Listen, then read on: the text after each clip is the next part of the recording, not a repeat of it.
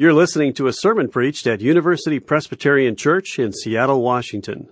For more information, please visit our website, upc.org. In Matthew Stover's novel, Star Wars Episode 3, Emperor Palpatine, an evil character, and Anakin Skywalker, not quite yet an evil character, have a conversation regarding revenge. And when Anakin reflects on some actions he has taken recently as wrong, Palpatine reassures him. He says, "Revenge is the foundation of justice. Justice began with revenge, and revenge is still the only justice some beings can ever hope for." Well, these words may sound preposterous to us, but isn't this the understanding of justice that is quite common in our world?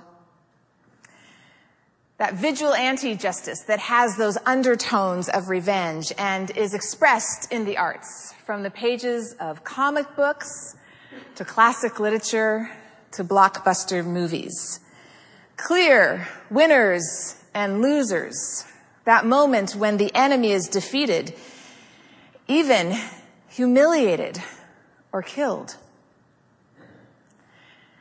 And sometimes within us we see this as a cathartic moment. Why? Because these moments echo on grand scale a lot of our everyday experience. We all can name times when we have suffered unfairness at the hands of another. And sometimes these moments we get over rather quickly in a matter of minutes or days. But sometimes injuries fester a lifetime, especially those that involve betrayal or harm or injustice. And from an early age, we are quick to perceive those injustices with outcries such as, "No fair!" No fair when our sibling gets what we perceive to be the bigger piece of cake. My kids have a kindergarten teacher who has this wonderful phrase that he answers to "no fair." "That's the way of the world." We've taken to that a little bit in our household. But really, consider how you feel, that "no fair" cry that comes up when your property is stolen, when you see a co-worker advance in the world, perhaps by lying, or more painfully, when a spouse breaks the marriage vows you made. We rightly desire justice. And that desire, when unchecked and unmet, can cripple us. It can take over our lives and consume us. And the truth is, in this world, it's quite common for injustice to happen. And even in those instances when we find something that feels like retribution, it doesn't often heal what we need healed. We need more.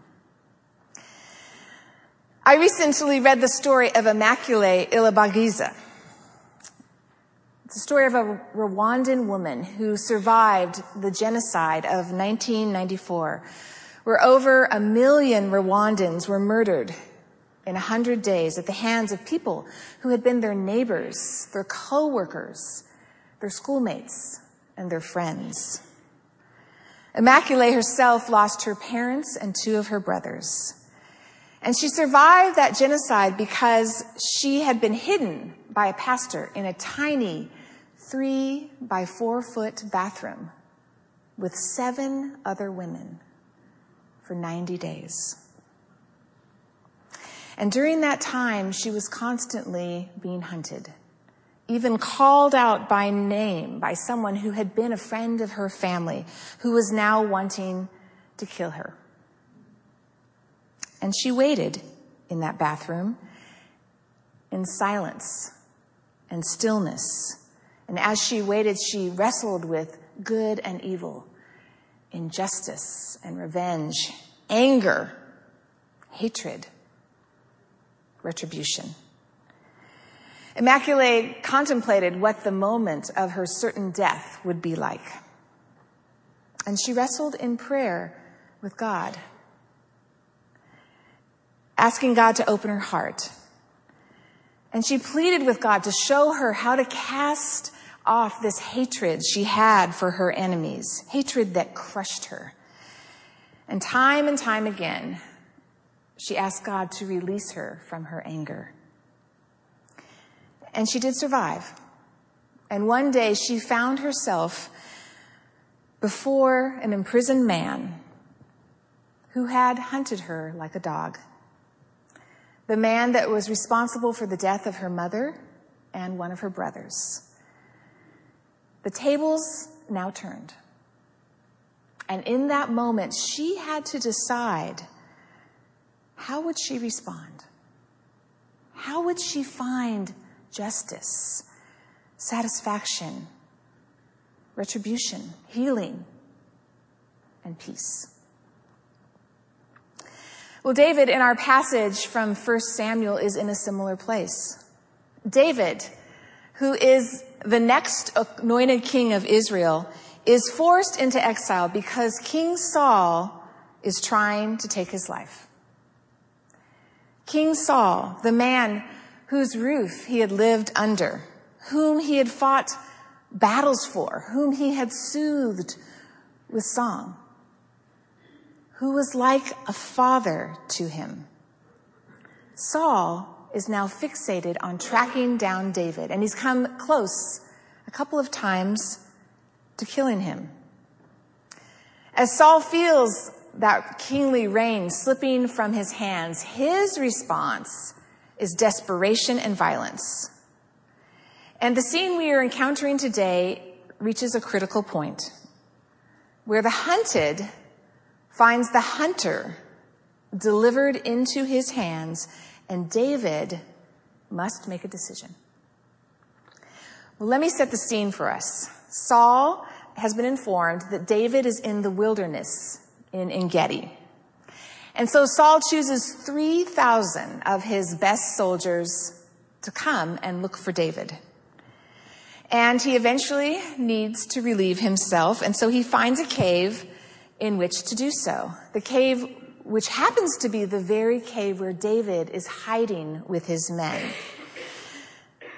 Delicately put, Saul is in a highly vulnerable state. David's men are quick to observe this, and they tell him, this is it. This is the moment that has been promised to you, David. Your enemy has been given to you. Go for it. David has to think fast. He clearly could lose face, or at least his leadership edge, in this situation. After all, these men have sworn their allegiance to him. They're living as desert outcasts, fleeing from Saul. So David sneaks up on Saul, and he cuts off a corner of his robe. And then he feels bad for having done so. He is stricken to the heart that he might even think of raising his hand against Saul, God's anointed king. And so he scolds his men and forbids further attack on Saul. And Saul leaves the cave, and David is ready to make his next move. And that's where we'll pick up our text for today. So I invite you to pick up your Bible or grab a pew Bible, and we'll hit 1 Samuel chapter 24. And as you're able, please stand. And we'll begin with verse 8 and read through verse 15.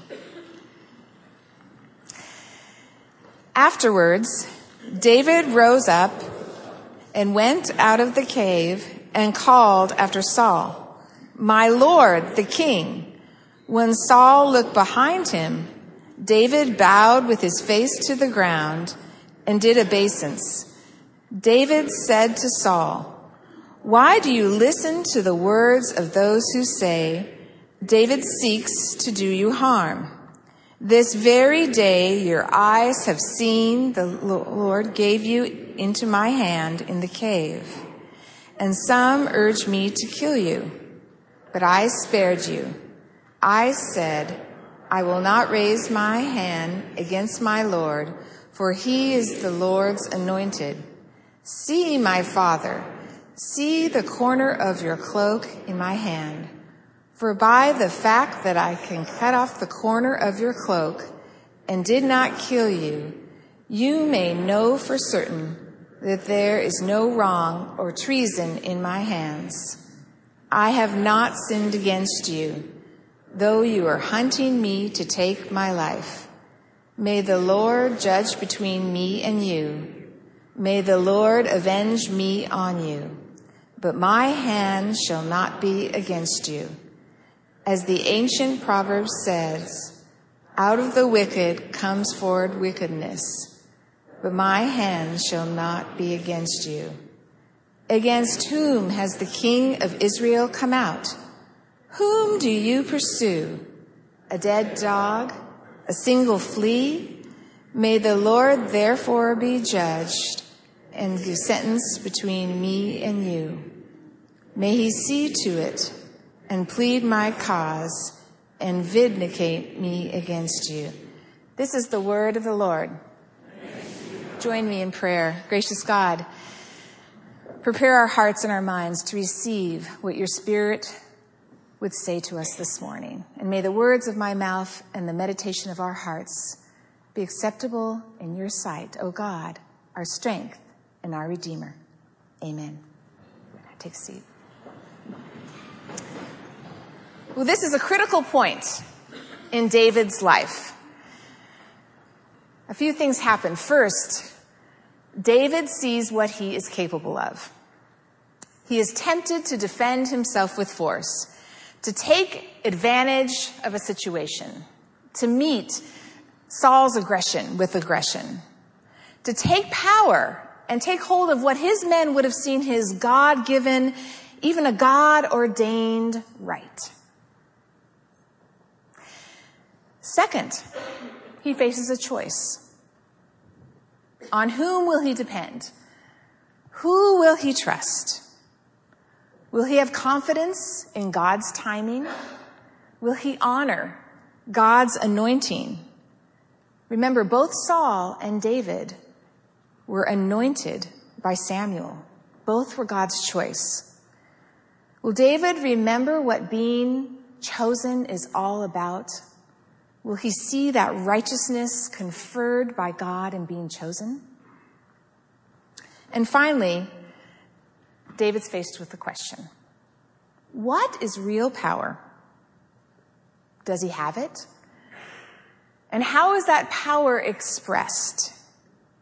Is there something more to power than meets the eye?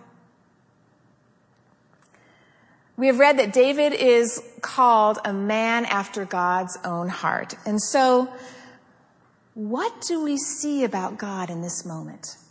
What is revealed to us about God in David's story? Well, simply this, and this is the punchline. God is David's defender. God is David's defender. And that is what empowers David to act. David is defended by God. And so he can defer the judgment to God. And that's what gives him his freedom. David trusts God as his ultimate defender. And so David is defended so his hand can be restrained towards Saul. David is defended to see righteousness. And David is defended to have a free heart to love. And it is the very fact that David is defended that allows him to drop his defenses. So let's flesh this out a little bit more. David is in good hands. He is freed because of this, and he can trust that God indeed is at work, reconciling it all. God is the ultimate reconciler. And so he's defended in such a way that he doesn't have to worry about judgment or vengeance. He doesn't have to take it into his own hands. Now, mind you, and make no mistake, David is shrewd. He presents the proof that, contrary to Saul's belief, David has not been plotting against Saul. And so in the shrewdness, David clears his name. But David has trust in God. And he trusts that God is the judge, not him. And so his hand can be restrained. Secondly, David is defended to see God's righteousness. David sees the sovereignty of God and places his confidence in God's hand. David respects the anointing of God for both of them. He sees that Saul, just like him, is chosen. And it's because of this divine authority that David does what he does. He sees Saul as God's own too, despite his actions. He sees that Saul has his own story. And David trusts that God will bring about what will be. And because of this trust, he can be patient in affliction. David is trusting that God is steadily working out God's purpose, and he doesn't need to take hold of the process or doubt it. And so David can look to honor God. And finally, David is defended, and because of that, he is free to extend a servant's heart towards Saul. He is free to offer his respect to Saul and Saul's office and to seek reconciliation. And it's that desire that has him come from this cave and tenderly, passionately, and eloquently pursue peace. This is one of the longest speeches. It might be the longest speech David makes. His power is not exercised in violence, but as a gift to Saul. David bows before him in deference. And this isn't what we expect of power. Reminds us of Jesus. Jesus himself blew away those profound expectations of power. He, just like David in the desert, was tempted around issues of power and how he might use it. Would he use power to provide for himself, to serve himself, to force or test the hand of God? But Jesus shows total trust and obedience in God, his heavenly Father. He, the Son of God, the one called the Son of David, later demonstrates the power of servitude as he kneels before his disciples and washes their feet. We heard it in the text that Lori read for us this morning. He shows his greatness as he serves his friends. And at that table, there is one he knows who sits, who will betray him, Judas, one who will deny him, Peter, and he serves them anyway, because Jesus knows his destiny. He knows his anointing, who he is, and so he's free to serve. Just as David knew that God held his future, and he was free then to serve and spare Saul. And Jesus, we know later, serves his friends, serves us in an ultimate act of servitude, defending us and them against the power of sin and death, and giving us ultimate freedom. Jesus is our defender. And because we have a defender, we are freed to be agents of love and reconciliation. After the Rwandan genocide was over, Immaculée found herself at a Rwandan jail. And God had healed her of the anxiety she had over what her family had endured, but she knew she had another step to take. And so at the jail, she was led by an official who had been a friend of her father, one she immediately recognized. The man was Felician, a businessman whose children she had played with in grade school. He was the one who had hunted her and called her by name when she was hiding in the pastor's house. And when Felician saw her, the color drained from his face, and he looked at the floor. And his captor yelled at him and said, "Stand up and tell Immaculée why you murdered her family." But the man remained hunched and kneeling, too embarrassed to face her. He was emaciated, bruised, and broken. His once clear eyes were now filmed over, and he had open sores on his feet. Immaculée wept at his suffering,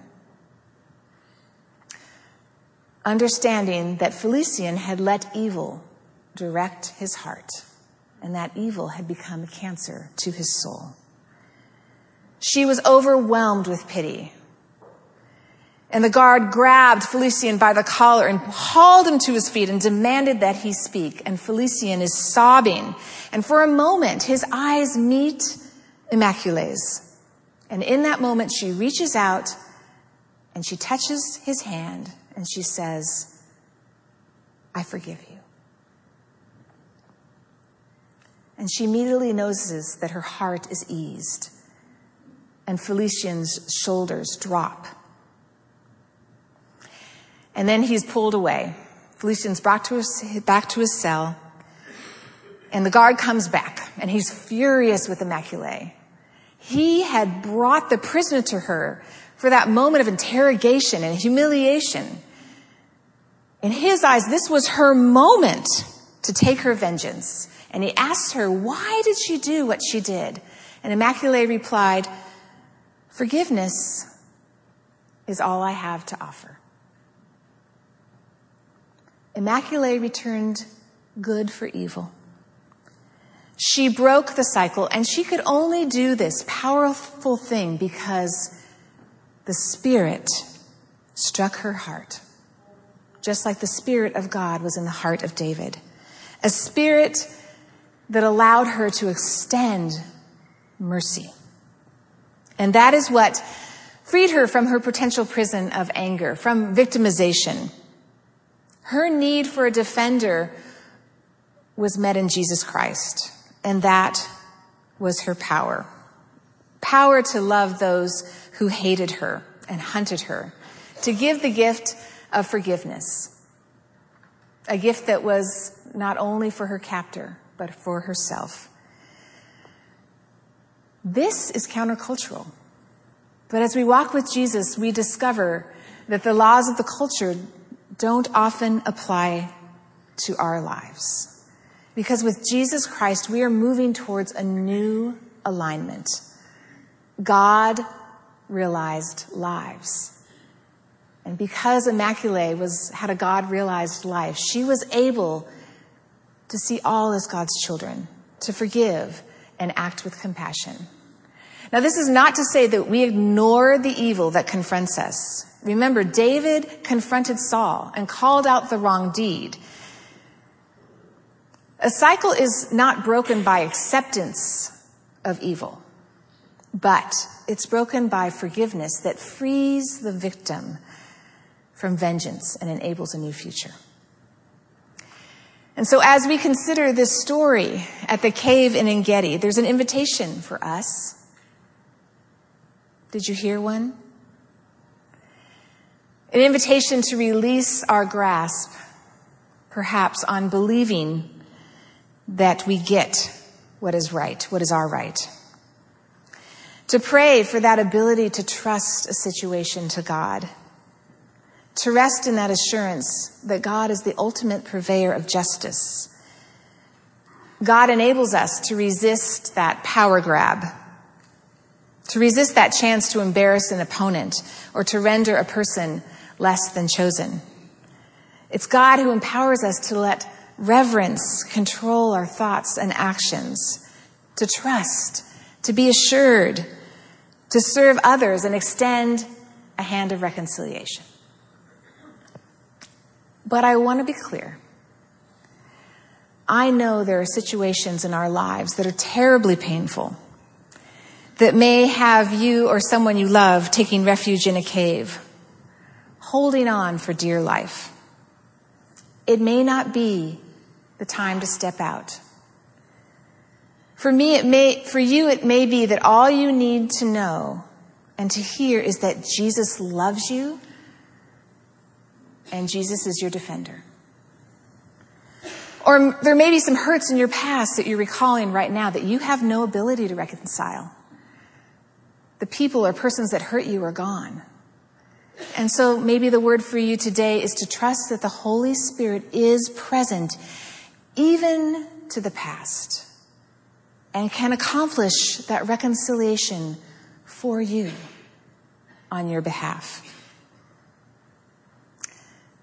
There is a power that defeats anger, vengeance, and injustice, an ultimate authority. A just judge who has also defeated sin and death. A defender. The defense, therefore, and this is our good news, the defense, therefore, rests its case in Jesus. We are freed by Jesus Christ. We are freed by his defense. And in that, we are freed to have a restrained hand. We are freed to practice righteousness. We are freed to be agents of love. And we are invited to remember this at this freedom meal. This meal is a gift to us. It is a sign of what God has done and what God is doing in our lives. It is a seal of confidence on our future. At this table, all is reconciled. At this table, we meet Jesus Christ, the one who gives a royal peace.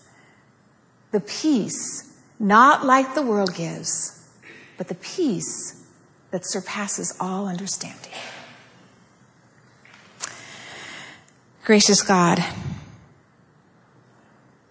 we thank you that you are the great reconciler, that you give us peace, that you free us to love. For you are our defender, whether we are weak or strong. Lord, you take us as we are. So, Lord Jesus, guide us with this meal into your freedom. Guide us to become more and more knowledgeable of your love as your children. And Lord, even if we feel wounds as we approach this table, God, we hand over to you what needs to be healed, trusting in your Holy Spirit. Amen. Well, Jesus, on the night he was betrayed, served his disciples this freedom meal. He took bread and he blessed and broke it. And after giving thanks, he gave it to his disciples and said, "Take, eat. This is my body broken for you." For more UPC audio or to find out about service times, visit us at upc.org. All online audio is available on CD and cassette. To order copies of sermons and classes, please visit upc.org/audio, email audio@upc.org, or call 206-524-7301, extension 117.